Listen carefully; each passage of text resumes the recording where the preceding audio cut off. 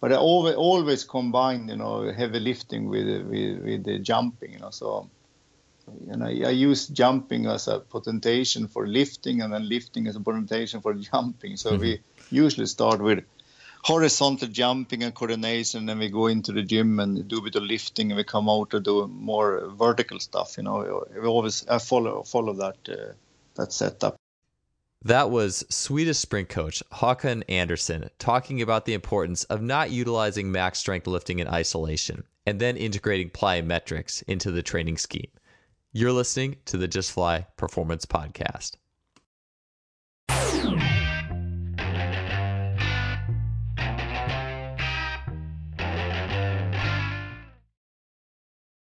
Today's episode is brought to you by Simply Faster. Simply Faster is an online athletic performance technology shop distributing items such as the Freelap timing system, GymAware, K-Box, 1080 Sprint, and the SpeedMat. I've gotten many of these items from Simply Faster and can confidently say that they make today's best training technology available to everybody. The Freelap timing system has revolutionized both my practices and my athlete assessments, allowing me to look at the 10-meter fly capability of dozens of athletes in a matter of seconds. It is wireless, compact, portable, and incredibly versatile.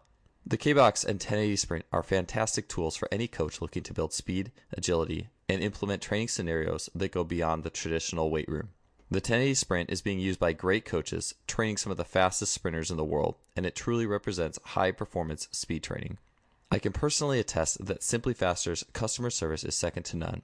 Christopher at Simply Faster responds quickly to queries, and anyone who makes a purchase from Simply Faster is in good hands. If you want to acquire some of the best high-tech training equipment available, stop by simplyfaster.com. That's simply with an I, faster.com. They are the future of coaching technology. Welcome to episode 79 of the Just Fly Performance Podcast. I'm your host, Joel Smith, and we have an amazing speed training episode today with none other than Coach Håkan Andersson. Håkan is a Swedish sprint coach. He has over 30 years of experience, and he trains some high-level athletes up there in, I guess, what we could call the far north. He's been the personal coach for many successful track and field sprinters. He also has involvement in speed and power training in other sports such as swimming, boxing, and he's consulted with many professional organizations. I think something to look at with Håkan and the results that he's got, and he's got a lot of guys in that low 10-second club, and this is done in a place with not a lot of sunlight and sunshine. And if you look at where the good sprinters, or where the good places to train even, really are, it's places with a lot of sunlight. It's the reason that in the United States, it's California, it's Florida, it's Texas that has the fastest athletes. And sunshine is a really important factor. I think Hank Kreienhoff has said he's got like the 3 or 4 T's of what it takes to have a good sprinter, and temperature is one. And Håkan is a creative and knowledgeable coach who has kind of defied those odds and led athletes to really fast times in spite of that temperature difference. And he's had people such as Peter Carlson going from 1170 in the 100 meters, and then over a period of years getting him down to 1018. Which he recently spoke about actually on World Speed Summit 4, which was a really cool talk. And you know that something special is happening in those training groups. And Håkan is a coach that I've actually had requested to have on the show. And when you see the results and the things that he's done and the results he's achieved, you can certainly see why. And so he's definitely top of the line in terms of combining knowledge of speed and power research into good practice. And on this episode in particular, we're going to be talking about a spectrum of speed training topics. And I started off really with a lot of stuff that I think blends both of the worlds. If you're a strength coach listening to the show, a track coach, we're going to talk a lot about different strength modalities and where do they fit in the speed training puzzle. We're going to talk about speed biomechanics. We're going to talk about what Håkan looks for in the phases of sprinting. And then after that, we're going to get a little bit into more of the special strength, assisted sprinting, resisted sprinting. We're going to talk a little bit about Håkan's training setup, what his GPP looks like, his SPP, and I always love talking nuts and bolts with coaches. How do they put it all together? I think there's just so many interesting things that you could find in the art form of what it actually comes down to: training athletes, putting the workouts on paper, and then implementing them. So lots of just speed training gold in this episode with Håkan Andersson, Swedish sprint coach. Let's get on to the show. Håkan, welcome to the show. Thanks for being here today.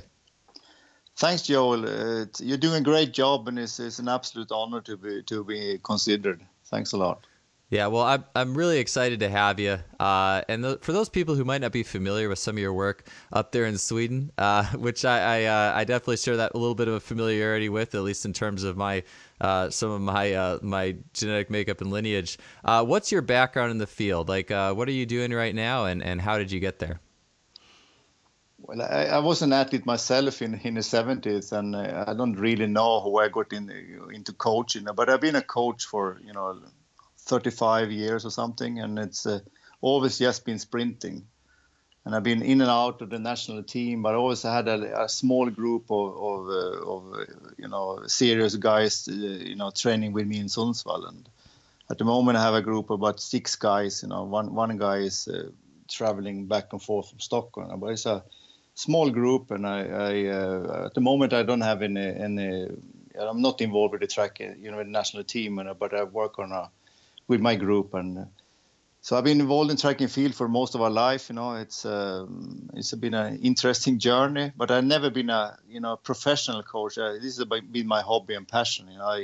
I'm a trained engineer, but I've been working with the local fire brigade. I'm a captain in the fire brigade. I've been doing that for 36 years. And this is actually my last month coming up. I'm retiring in the beginning of 2018 here. Oh, wow. Well, so congrats. Thanks a lot. So they're going to be professional coach, funded by the state, I guess, in 2018. I guess. Well, hey, that's awesome too. Hey, that's something special. Congrats on that. Yeah, thanks a lot. Hey, so first question or official question is kind of what I think a lot of people argue about or maybe misconstrue, or I think there's a lot of opinions, but just the basic horizontal and vertical forces in sprinting. What's your take, and how does that work into how you look at sprinters' mechanics?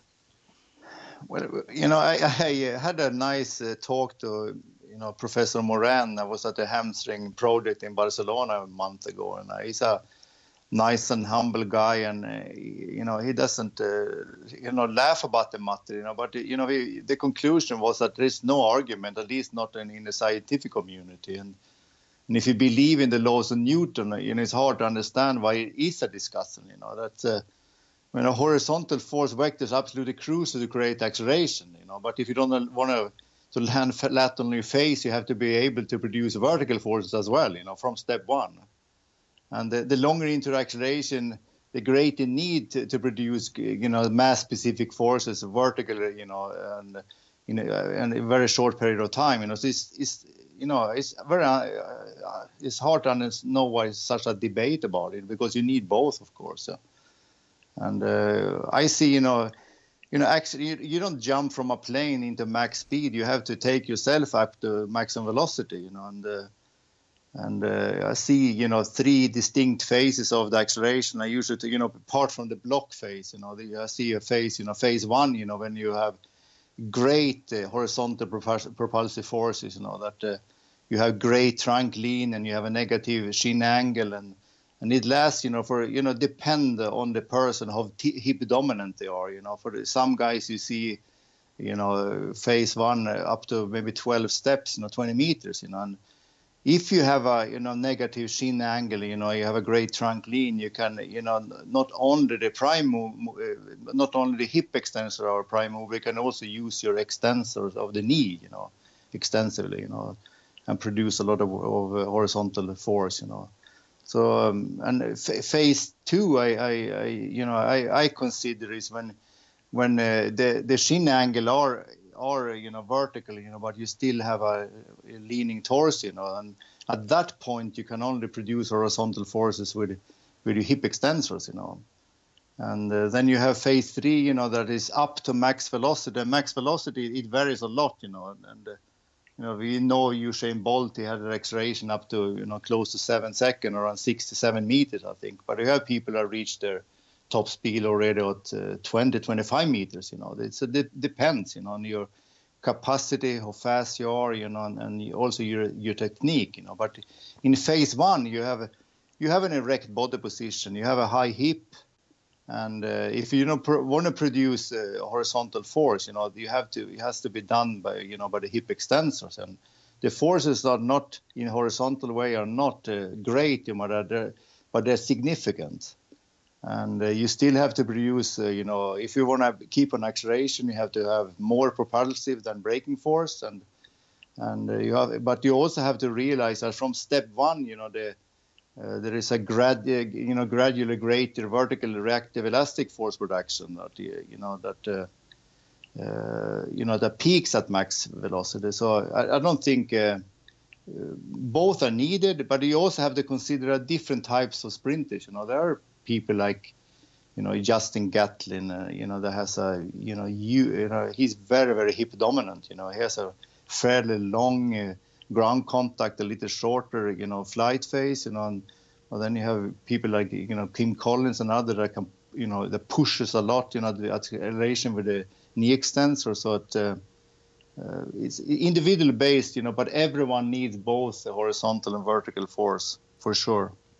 Yeah, and I guess obviously there's definitely there would be no debate in like the starting or phase one. I think the question that some more people, or at least what I've considered that I think people talk about, is more in the top end speed, and how a lot of people would say, oh, it's all it's all about the vertical force at top end speed. But would you say that the type you were saying, like the type of sprinter really is going to impact how much each of those is a contributor once an athlete is up and running at their top end? But at the point of maximum velocity, where you have no acceleration and you have no deceleration, then of course the vertical forces are more important, But as long as you're accelerating, you have to produce a net impulse that propulsive is greater than the braking. It's it's a Newton's law. So but it also I think it has a little bit to do with the type of sprinters. If you were to, I don't know if Gatlin has been in the SMU lab yet, but I think you will see a different force production characteristic of him than some of the other sprinters I've tested on. Yeah, I could definitely see that. And so talking about like different types of sprinters as well, I want to talk a lot about strength and plyometrics and all the special means. And what's your take on how you would approach sprinters who might respond optimally to a particular type of strength? So using weightlifting or plyometrics, do you try to improve what that athlete is weak at, or do you just kind of stick with what their natural strengths are over time? Well, I think in terms of maximum strengths, and I feel, at least in Europe, and I'm sure in other communities too, I think maximum strength training has been overemphasized, for a long period of time, And even for some sprinters that we do respond well to heavy weightlifting, it's a definite diminishing return, in terms of maximum strength development and transferring to maximum speed, But for beginners, it's a different story, though. They can respond to almost anything, But I think you have to be, careful, And I think a lot, strength gains itself is not the problem. It's not a problem to be strong, But the problem is that it's very easy to gain muscle mass, and it can be counterproductive, because it's the mass-specific forces are like Wayne is telling us that counts at maximum velocity, and in my experience too, that too frequent heavy lifting, it interferes with technical development, and also with the ability to relax, It has a place, but it's very easy to overdo it, And if you think about muscle tissue development, I think you have to make sure that we were talking about this a long time ago with my friend Carmelo Bosco. You have to make sure that it's selective hypertrophic fibers, that especially for people who are not so genetic gifted, if you want to have muscle growth, you make sure it's fast tissue, and it's a very interesting study. I don't know if you read about that, but Werner Günther, they did a case study, and I think it was published in Journal of Sports Medicine around 2003. I don't remember the name of the author, but Werner Günther was I think 3-time world record holder in the world champion in the shot put, and super explosive, but he didn't have such great number of fastest fibers, but his fast fibers was huge. He had over 10,000 micro square meters, of fibers, that made his, you can call it maybe the functional area of the muscle tissue more fast and slow, And I think this has to be considered, especially with people are not so genetically gifted. Have to take your time, and don't rush on muscle mass, and follow up to make sure you have a transfer, and instead of just looking at the number in the gym, But most sprinters, they are strong, naturally strong, and they develop strength well, but they also, a lot of them put on muscle mass very easily, and you have to be careful with that, I think. Yeah. At what point do you start kind of getting away from that maximal strength work? On some of your higher level sprinters or the ones who have progressed quite far, is there a point where you just get away from that completely, or do you keep it in to kind of for potentiation throughout their later stages of training? Well, you always keep it there, but we always keep the reps very low. We look at it as more neural, and it's like potentiation is great, but and also you always follow up. See that if you hope for a transfer to a sprinting, right? But if you can't even see a transfer from maximum strength to jumping, then you're on thin ice, I think. Yeah.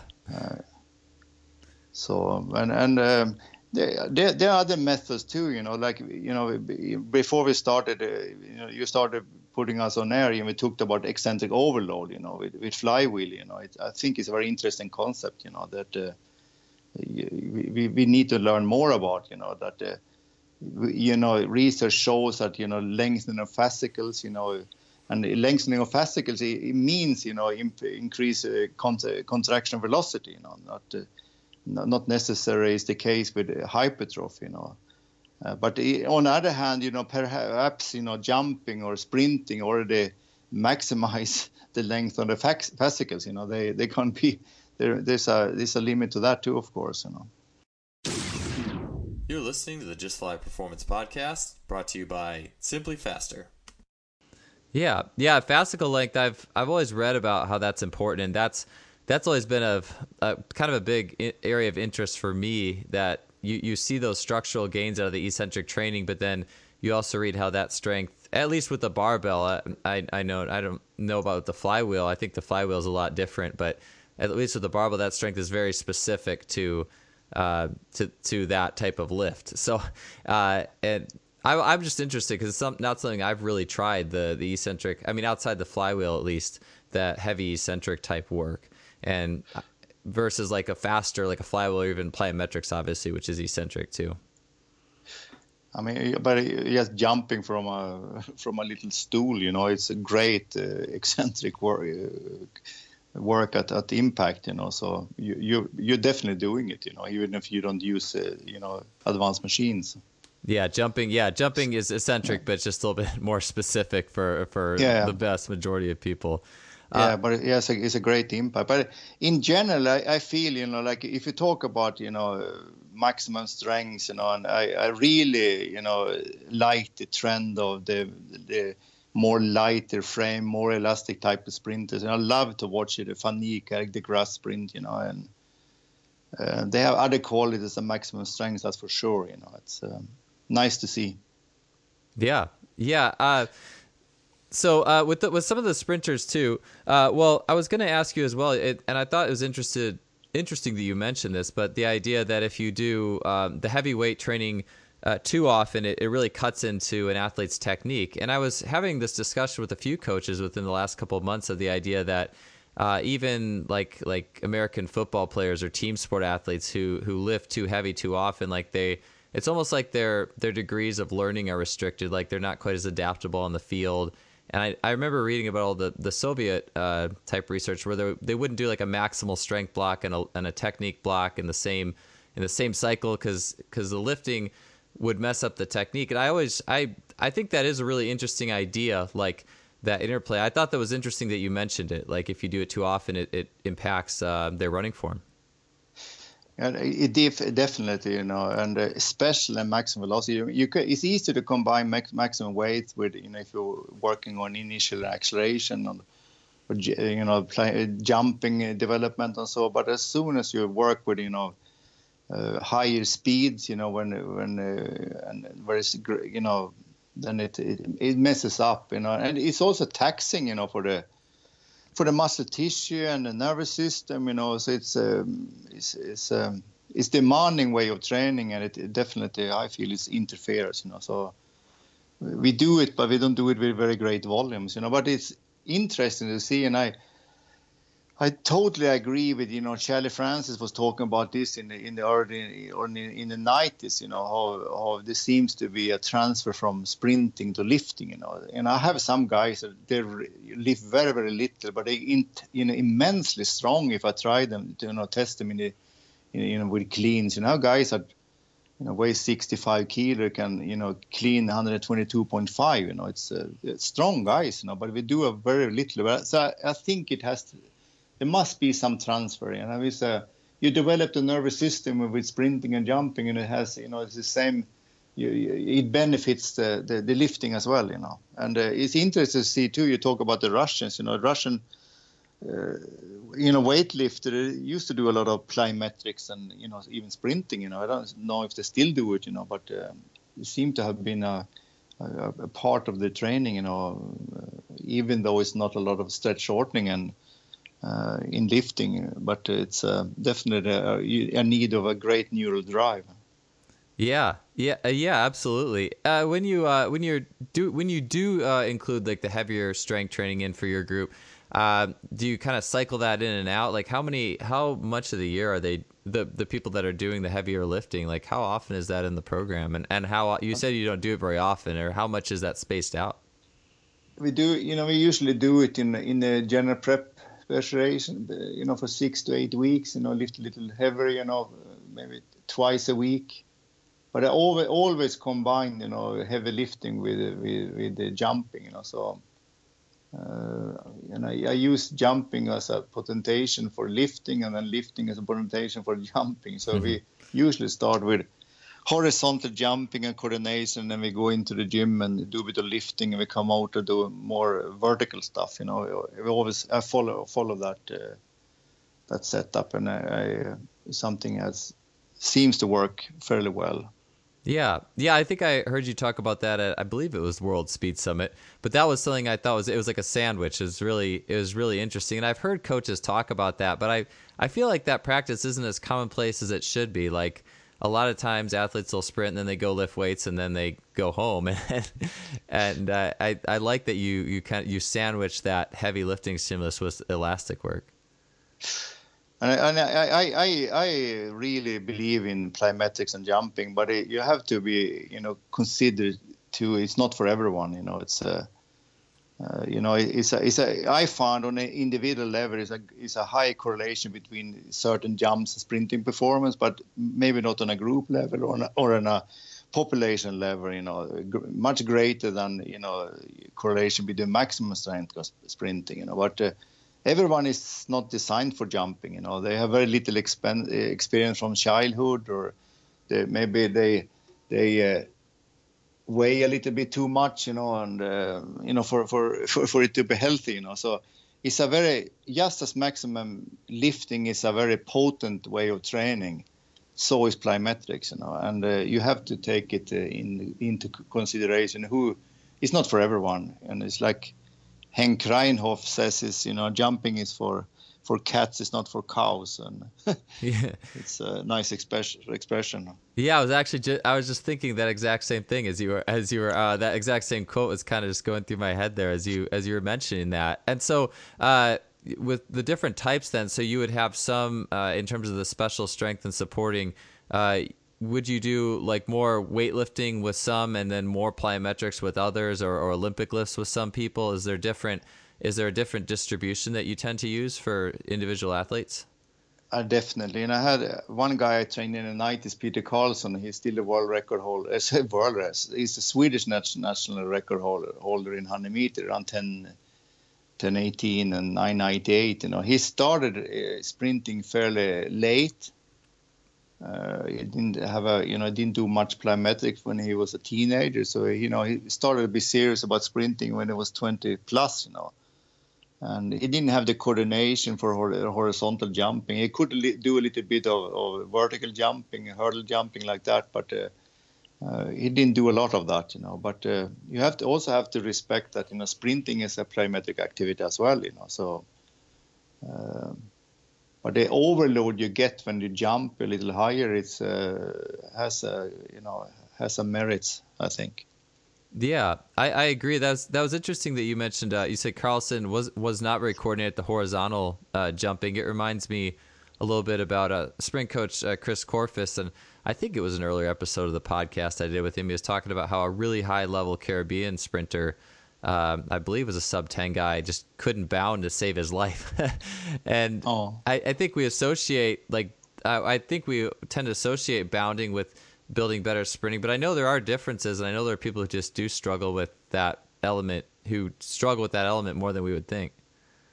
It's a lot. The earlier you start, the easier it is. If you have a good coach when you're like 11, 12, 13, and you learn jumping and you have good technique, it's pretty safe training method. But if you struggle with the technique and you have bad impacts when you land and you're a little bit heavy, you have to be careful. I think a lot has to do with what he did as a child. It's unfortunately kids stop playing too. You used to see a little bit more of hopscotch and skipping rope in the playgrounds than we do these days. Now they're immobilized by their iPads and computers.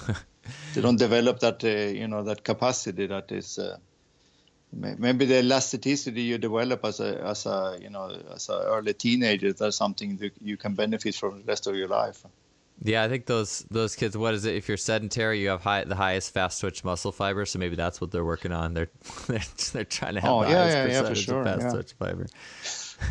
I think the kids with the shoes too. I feel like are a big thing. Like people don't play barefoot. At least around here, I think people put shoes on way too early and their feet don't get developed like they should either. Yeah, so I was going to ask you too. So with along the lines of bounding, for those athletes you have who are pretty decent at it, I mean, do you kind of have tests and benchmarks that you use, like standing triple jump or standing 5 that is a big part of your program, or is it more just a really supplementary role? Well, I'm not a big test guy. We don't do a lot of tests, but I like to measure everything I can measure. I measure. So every time we jump, more or less, except the beginning of the general preparation, we do a lot more low intensity. We test. So we do a lot of, we measure, and we do a lot of, standing 3, standing 5, standing 10. We do, vertical jumping, and we can measure contact times with, contact grids, stuff like that. It's good feedback for athletes, and creates a little bit more competitive environment and more higher intensity. And I like that. Yeah. Competing in like not a little bit kind of off events, I guess you could say, or if it's not your, in jumping especially too. Athletes always love competing with each other in those different bounding and jumping tests. Or I've seen like the jumps decathlons and those types of things, and people love that stuff. Oh yeah. Awesome. Well, so you had mentioned it a little bit before, but I'd like to, in terms of like general and maximal strength, but what's your take on general versus specific strength for sprinters? So what can we really, in terms of outside of, I guess, potentiation or those types of things in the weight room, I mean, is there really much we can get out of the weight room from a specific perspective? And if so, how much can we expect? Well, it depends what you're talking about specificity. Of course, it can be muscle specific. You can target, certain muscle groups that you feel is important for sprinting. But in terms of coordination or contraction types of angular velocity, and it has very little to do with maximum sprinting. Regardless what you do, it's very different, And but of course, you can target muscle groups. You can, of course, you can, maybe you can assume that both recruitment and so to some extent even discharge rate is. It can be developed in the weight room, but you have to realize it's very different. Both the inter and the intramuscular coordination is very different from sprinting. And if you do coordination type of work, or if you're doing neural training in the gym, I prefer to stand on a stable stand, that don't wobble too much, because it's I feel that's more effective, than to stand on booster balls, and lift, to lift a barbell of 20 kilos, stuff like that. I don't believe much in. You're listening to the Just Fly Performance Podcast, brought to you by Simply Faster. Yeah, I've seen you do movements where you have doing like explosive squats from like a staggered position, or things at least mimicking like the start. I think that you tend to draw a lot of specificity revolving around the first few steps, or like a block start. Well, if there are a transfer from maximum to strength to sprinting, it's maybe in the block and the first couple of strides. That can be specific, but from then on, in the 100-meter race, it's a very different story, And then the elasticity and stretch shortening is much more important, and the ability to yield, in the vertical sense, and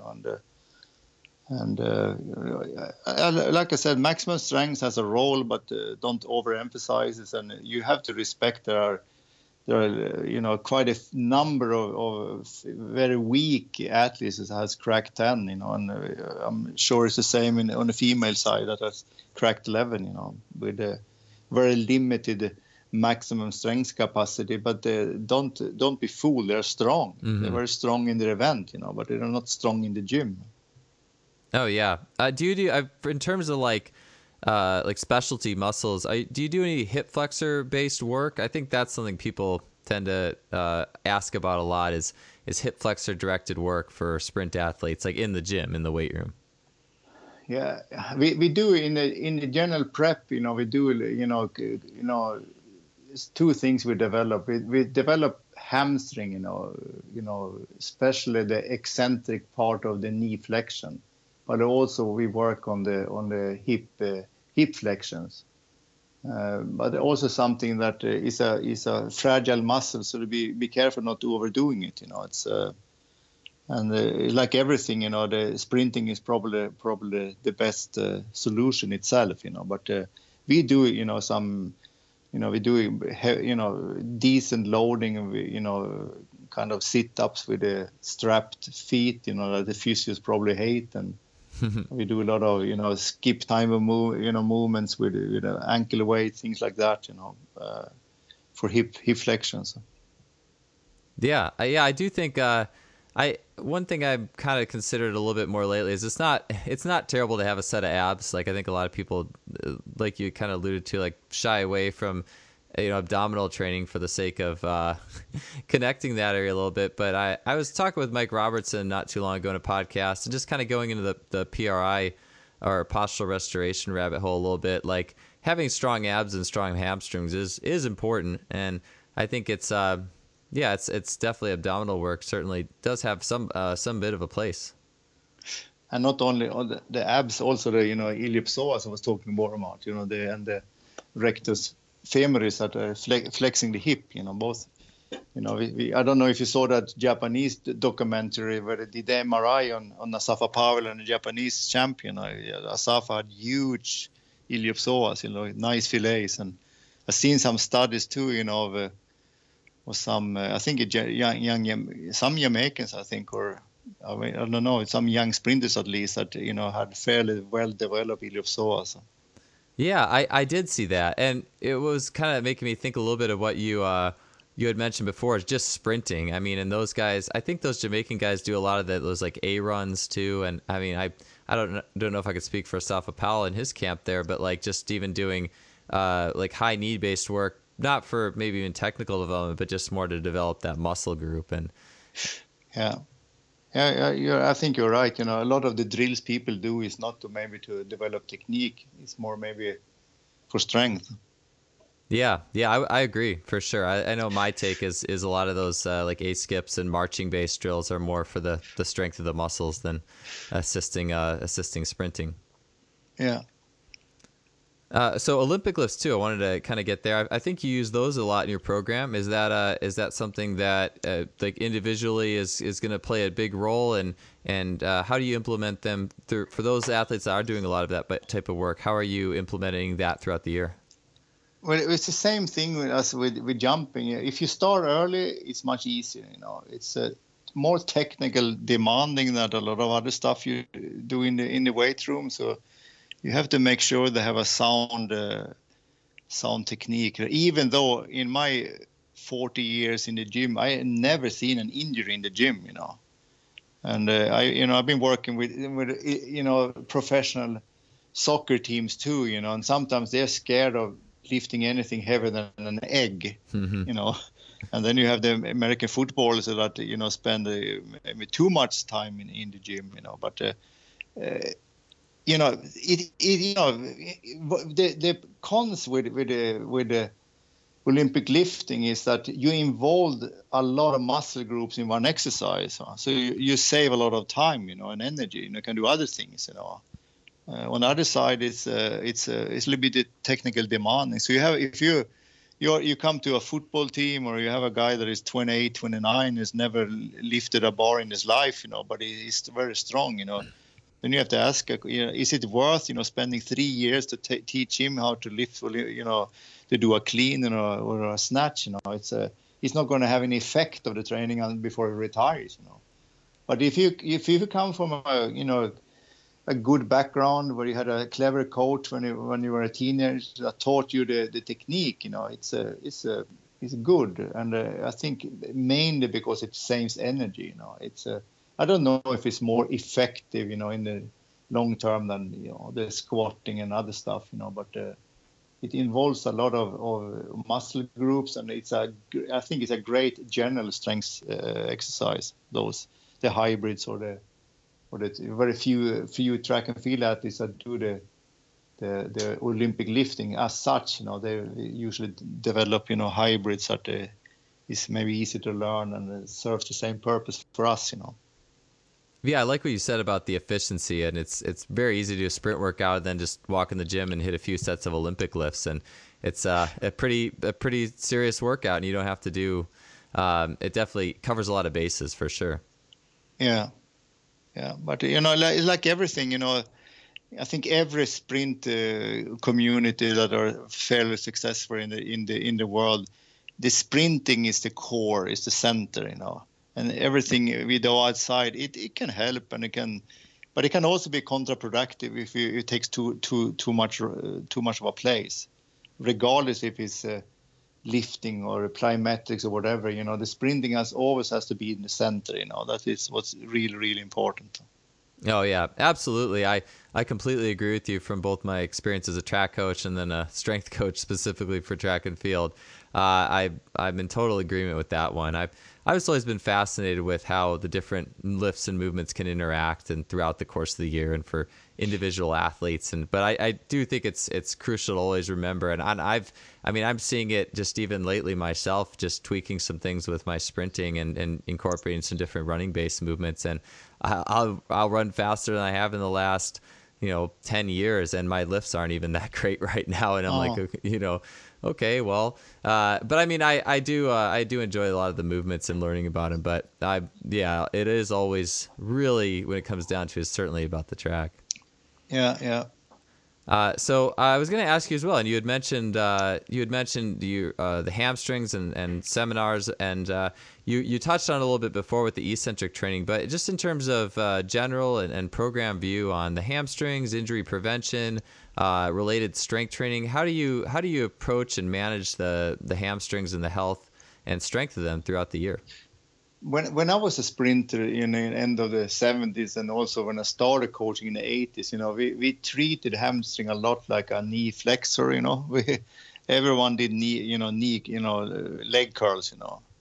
And when I was a sprinter in Sweden, we didn't have any indoor facilities. So, and my first couple of seasons, I had the big issues with my hamstring. So I bought myself my old leg curl machine, and developed a very nice hamstring, but we couldn't sprint indoor. We could only run outside in the snow in the winter. Mm-hmm. So we did a lot of interval work in the 70 to 80, maybe 85% range outside, more or less, for 5-6 months. And I remember we went to a training camp in Yugoslavia in the end of April, and after the first session of sprinting, I couldn't walk because my hamstring was so sore. So I started to understand the specificity, the most important hamstring training is the sprinting itself and upright, at a high velocity. But also you have to consider that the hamstring are a very strong, hip extender. So treat it more like a hip extender. And in the running right cycle, the only part of the cycle where there's no activity in the hamstring is when the foot is kicking up to the butt, And but apart from that, it has a great activity, especially when the hamstring is blocking the foot pendulum movement forward. It's high stress, and I think it seems to be a consensus that is the most where most injuries happen. So we start to work more with eccentric. Treat the hamstring as a knee extensor, but also as a knee flexor, but eccentrically. And I think Per Test machine, the yo-yo machine there in the 90s was a game changer for us. Because we had very, very few serious hamstring injuries in the last 20-25 years when we started working more like this, and it's very sad to see, like in some professional ball sports, it seems to be a plague. It's costing billions every year. The hamstring injuries. They've done excessive studies in the Premier League in England. How many injuries they have, and it's getting more and more all the time. And of course, you can blame the game planning. They play too many games, not enough recovery. Maybe they don't sprint. Technique is bad. Because that's also very, crucial thing. Technique, for preventing hamstring injuries. But I think it has something to do how they prepare how they work in the gym. When it comes to hamstring. They don't seem to do a good job. Yeah, what do you think about like inertial training compared to doing like Nordic hamstring based work, or like the razor curl where it's kind of like the Nordic hamstring and your torso's parallel to the floor and you're kind of extending out? Like, what are some do you use like a progression of Nordics in addition to looking at the inertial work? I mean, I have some guys that can go up and down. They're immensely strong. But if you have a beginner, they can't do a Nordic hamstring curl. They fall flat on their face before they get any significant extension or tension of the muscle. So you have to start somewhere. You can't start with that.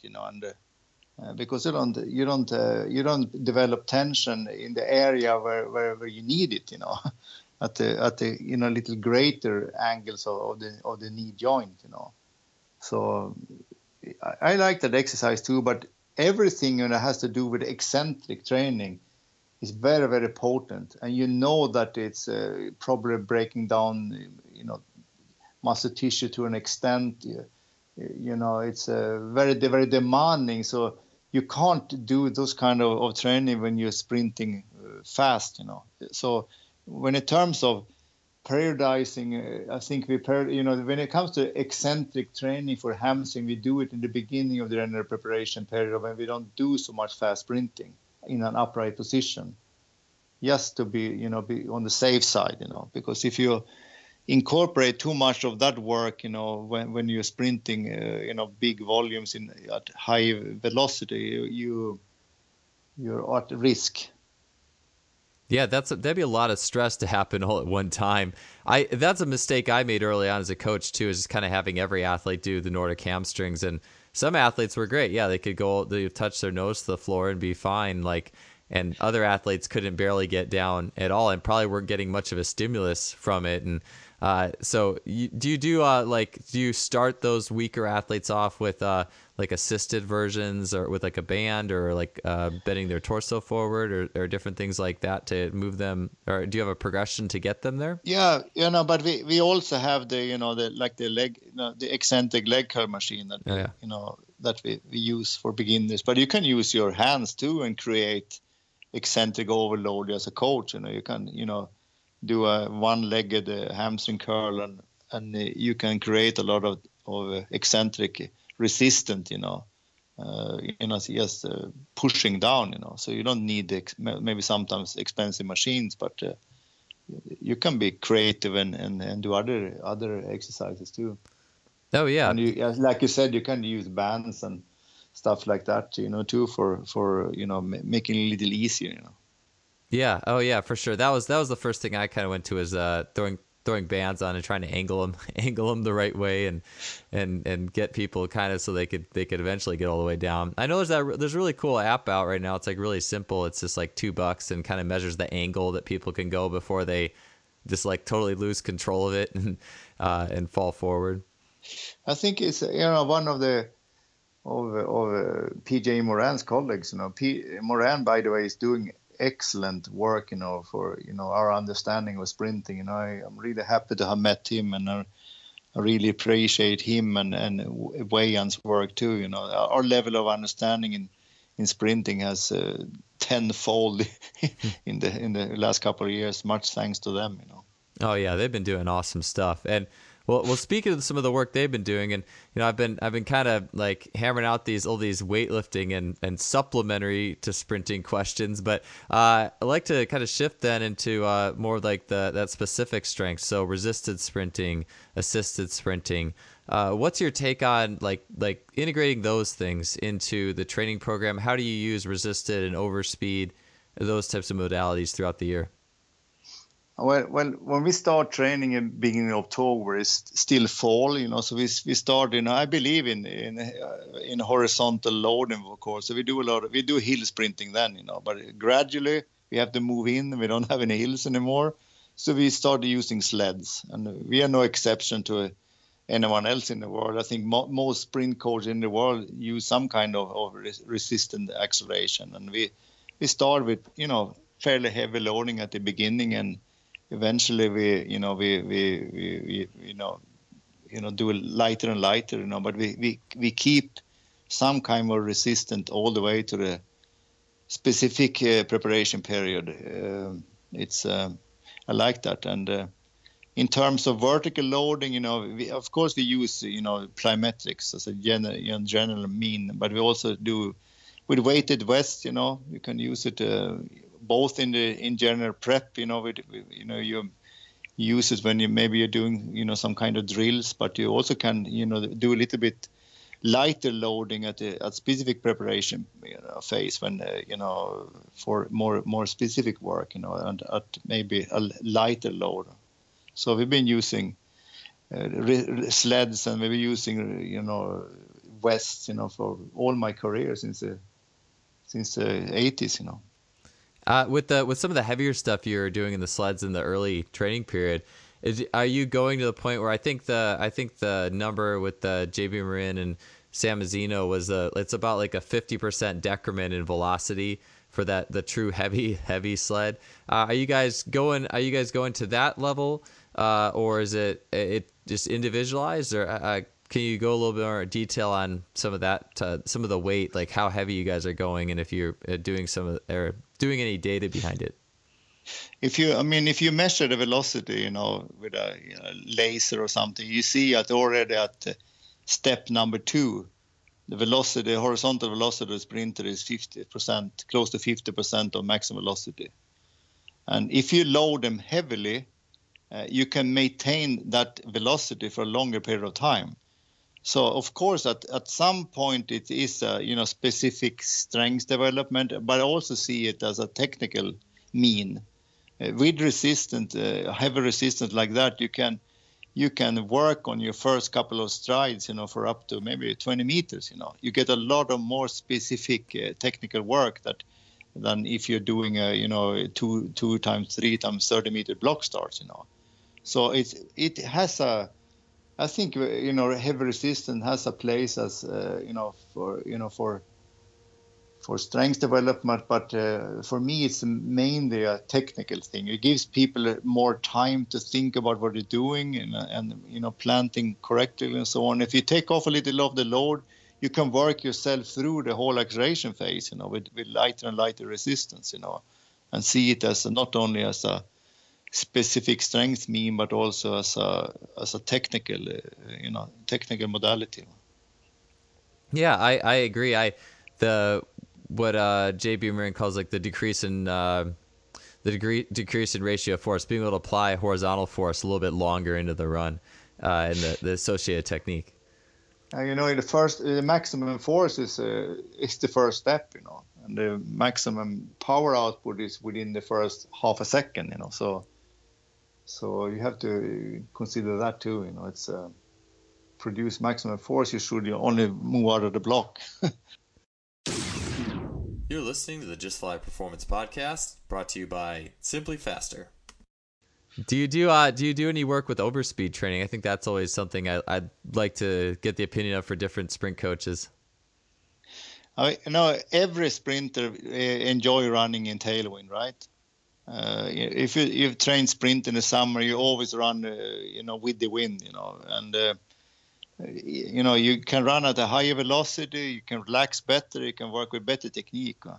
But for us, we indoor from October to May.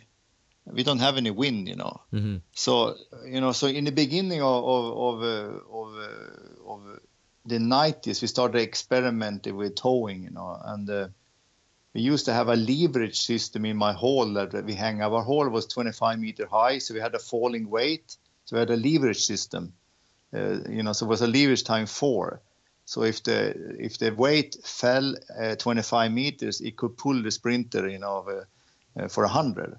And you can also always trust the gravity. But the problem that people couldn't leave it alone and was messing up all the time. So we contact a technician. So he built us a machine, that we've been using for a long, long time, that you can tow the sprinters. But we don't do it much for overspeed, but we do it for assistance. So we don't pull with very hard force. We pay maybe between 1.5 kilopond to maybe maximum 2.5 kilopond. So it just assists a little bit. And so we've been using that a long, long time, and so I'm a believer in assisted sprinting, but I'm a bit more scared of super maximum sprinting. You have to make sure that the sprinter has very, very good technique, and it's a risky business. Yeah, so in some ways you're just using it to allow an athlete to sprint very fast at maybe a 97% effort, so like they don't have to try quite as hard to run at their maximal velocity and work on technique a little bit more. Exactly. Yeah. Yeah, that's a really interesting approach. I was actually just talking with Cal Dietz about Henk Krahenhoff and that exact concept, and yeah, I think that's a lot of people just want to see overspeed and just go as fast as they reasonably can without the sprinter throwing on the brakes too much. But I think that's more of a finesse of the essence-based concept there. I've seen some unbelievable things where people are being pulled, crazy speeds with, I can't even watch because I think, oh God, that great athlete, how can he take that risk? That's yeah. I was thinking, I was just at a seminar and I was talking with a few coaches and talking with one of the reps of the 1080 sprint, and I was thinking how much fun it would be just to go to the street one day and have like you could call it the Usain Bolt challenge, and you just dial it up to 12 meters a second and just see people go down the street and see who can do it. Yeah, and the orthopedic surgeons, they would be really amused, huh? I wonder what mechanics you might see. The biomechanists could all assess the survival mechanisms of people who would have to put up with that. But overspeed is definitely intriguing to me, and I really using it in that way I think is really, really cool too. And I think that when you do utilize that type of work, I mean, how often is that put into the program throughout the year?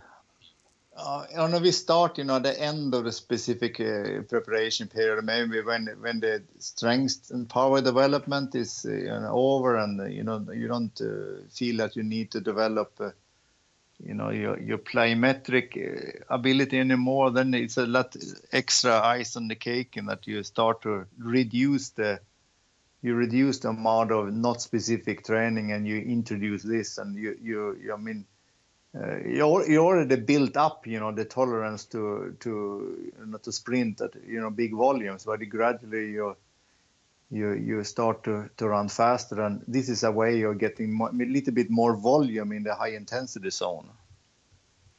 Yeah, it's a little bit neurally easier, I guess. Probably doesn't you're not probably at a high risk of an athlete getting a little bit burned out and crashing their dopamine out or stuff like that. Yeah. So going beyond the training means a little bit and into just like some of the ways to set things up, and maybe in terms of like the special strength period, you're just getting ready for the competitive season. Can you take me inside a weekly training setup? Like what is your for like a higher level athlete, maybe what does that tend to look like when you break that down? We usually sprint 3 days per microcycle. But a microcycle, it varies. In the general preparation, we usually follow the week. So sprint 3 days and 7 days. But then when the intensity get higher in the specific preparation phase, up to especially in an upright position, I tend to stretch it out to 9 to 10 days. So we in the special preparation period, our microcycle are usually 10 days. So sprint 10 days sprint 3 days in 10 days. And I would say that we emphasize, usually have one session that emphasize acceleration, one session that emphasize upright maximum velocity, and one session more in speed endurance type of work in the preparation periods. But when you come to the end of the specific preparation period, is more of a mix. Then you do almost all qualities in one session. Oh, that's interesting. Yeah. So as you kind of have it more broken up in the early periods, and then once you get more towards competition, you're starting to put some of those workouts together. Yeah, exactly. Yeah. But have to be careful with the density. It's not only intensity and volume; it's the density is very, very important too. The faster you sprint, the more recovery you need in between. Yeah. What are your volumes looking like for some of your sprint training days? Like in the setup where you have the acceleration and top end and the speed endurance days. For like your 100, 200 guys, what are some of those sprint volumes looking like? Well, I think it varies a lot, according to what kind of sprinter you have. I had the privilege to call Johan Wissmann for the last couple of years of his career. He's been an Olympic and world champion final in the 400 meter. He's a different breed in that aspect. He could tolerate a lot of higher volume with less recovery, because he has he has that capacity. But then I have another couple of guys have very fast twitch, very neural. They can run high volumes, but they need more rest. So it depends. All depends on the athlete. Yeah, I agree. Especially learning a little bit more about like the different neurotypes, athletes who are more wired and neural, and those who are more muscular. It really does. It also explains a little bit more, at least in a way that can make sense, in a way that an athlete might tolerate one type of workout or one density. Yeah, I like how you said density, like one type of density more than another. I think in 100 meter on a world level, everyone is more or less neural driven. Yeah. You see some that might be a little bit more elastic than others, and some are maybe a little bit more stiff than other in the kinematics. And, it's probably a lot of these things we don't understand, about the elasticity of the elastic, proteins, that we don't fully understand, that it seems to be different types, But I think, on a world level, probably everyone has, around 70% of fast twitch fibers. What varies might be that, some people has more 2x than others, and that probably those kind of guys that have more 2A are more suitable for speed endurance orientated programs and higher loads of endurance training, and they can tolerate more volume and less recovery, So in a sense, they're both, they're all neural driven, but it might be a difference on the molecule level as well. No?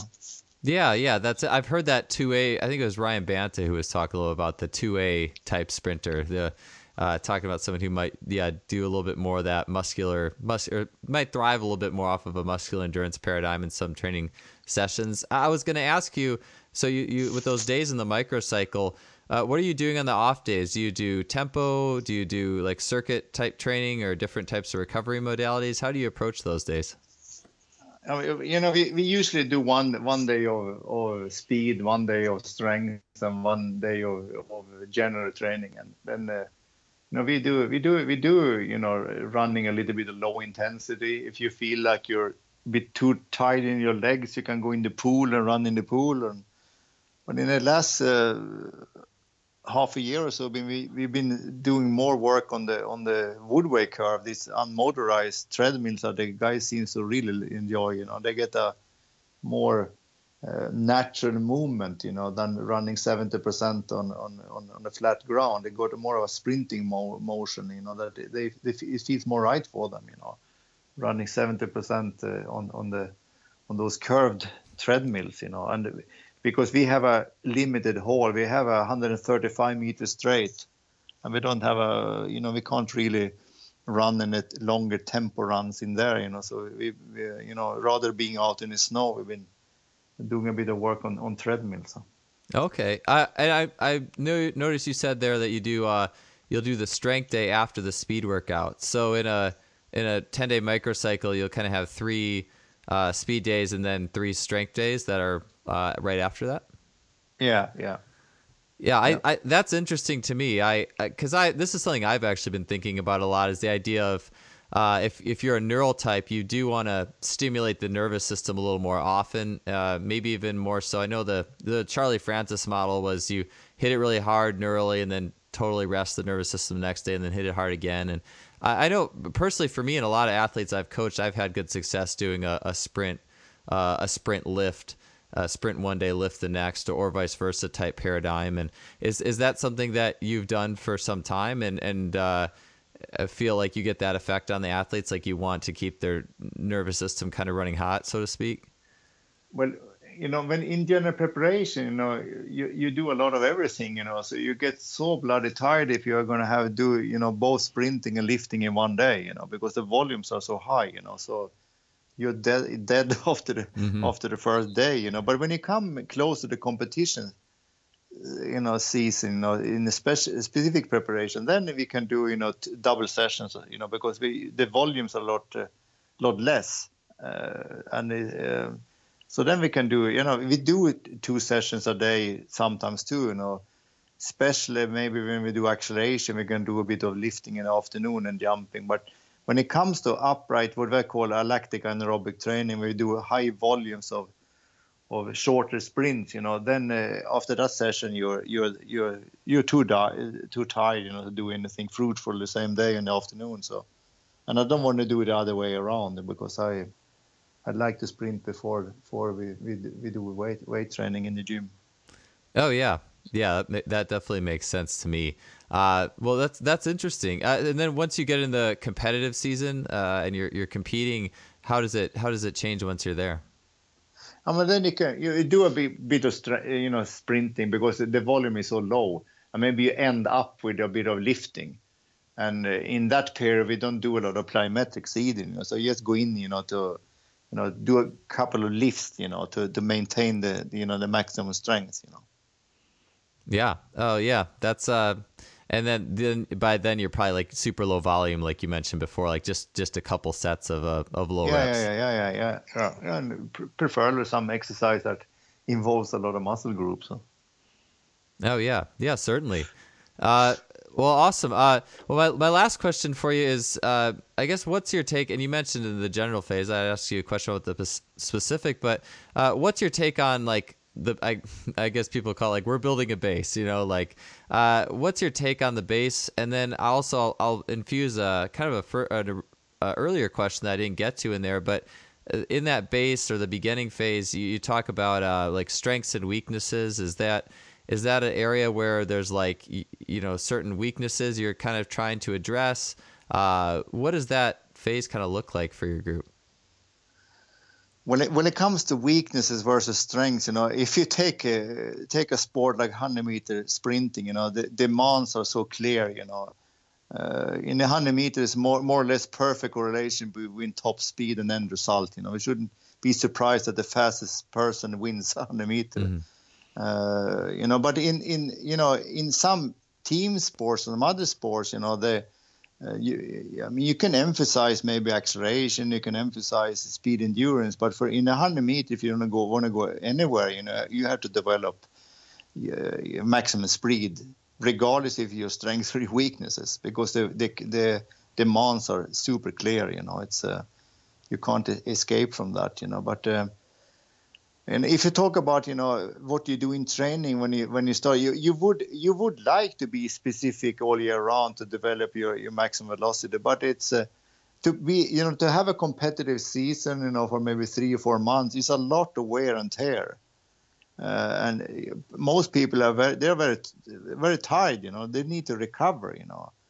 And just just to continue developing maximum sprints wouldn't be very smart. So we do some kind of base training, for about 4 weeks, and we're out in the woods, we're, stuff like that before the real training starts, But I don't think it gives any kind of base, for sprinting. It's so different, but it's something, it feels more sound to do it, than to just jump on the specific bandwagon right away. But if you talk about, a lot of people talk about work capacity. I don't think aerobic training is going to give you any work, capacity for sprinting.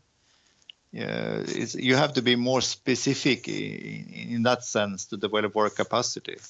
Work capacity in sprinting for me is to be able to tolerate, higher and higher loads at a higher intensity. That's more work capacity. I agree. I like you said, you getting on the woods. I feel like all the training videos, whether old or new, from like kind of your neck of the woods or maybe Poland, or like there's always training out in the woods, or it's like snowing or something, like the Polish weightlifters in the snow, but I feel like there's always like the nature aspect seems to be always like an off-season element from the videos I see. It's good for the mind too, I mean, we're inside so much, it's good to be out in the nature. I think it's good for humans, And sprinters, you don't go out and cross country ski a lot, They drive their car, as close as the entrance to the hall as possible. They never go for walks and never outside, So take the opportunity, especially in the fall when it's nice. It's we do a lot of sand hill training, stuff like that in October, and it's become kind of a tradition that I don't think the athletes would like to break. We've done it for so many years, and they enjoy it starting like that. You can start with low impact plyometrics in the woods. You can do a lot of things. So that is not so stressful. But if it's a base to maximum sprinting, can be questionable, but it's at least it's a good foundation for your mental health, I think. Oh yeah, yeah. And there's so much like variability in the way that doing things in nature is a little bit different, or even running up a sand hill. Every run is going to be a little bit different based off where your foot hits in the sand and and yeah. Well, that's all I got for you today, Håkan. But thank you so much. I appreciate you taking the time and all your answers and just kind of learning that insight into what goes on in a world class sprint program and what you've put together. And so thank you for your time. I learned an awful lot and really enjoyed talking to you. Thanks a lot. It was a great pleasure talking to you. Doing a great job. Thanks again.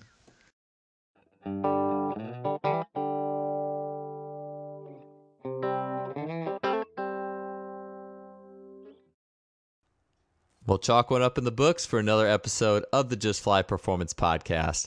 I hope you got a lot of great speed training ideas out of that. I really liked listening to him, particularly talk about the training setups at the end. I've just been thinking about those types of things. Well, I'm always thinking about training setups. But, man, Håkan has gotten some awesome results. I love talking to him and coaches who have just such a mind for speed. So we will be back next week with another great guest. We'll have Cal Dietz on for his second appearance on the podcast. So looking forward to bringing you that one. In the meantime, visit our sponsor, simplyfaster.com, suppliers of high-end training technology, K-Box, GymAware, Force Plates, Power Dot, you name it. They have the best of in the tech for sports performance industry. We'll see you guys next week.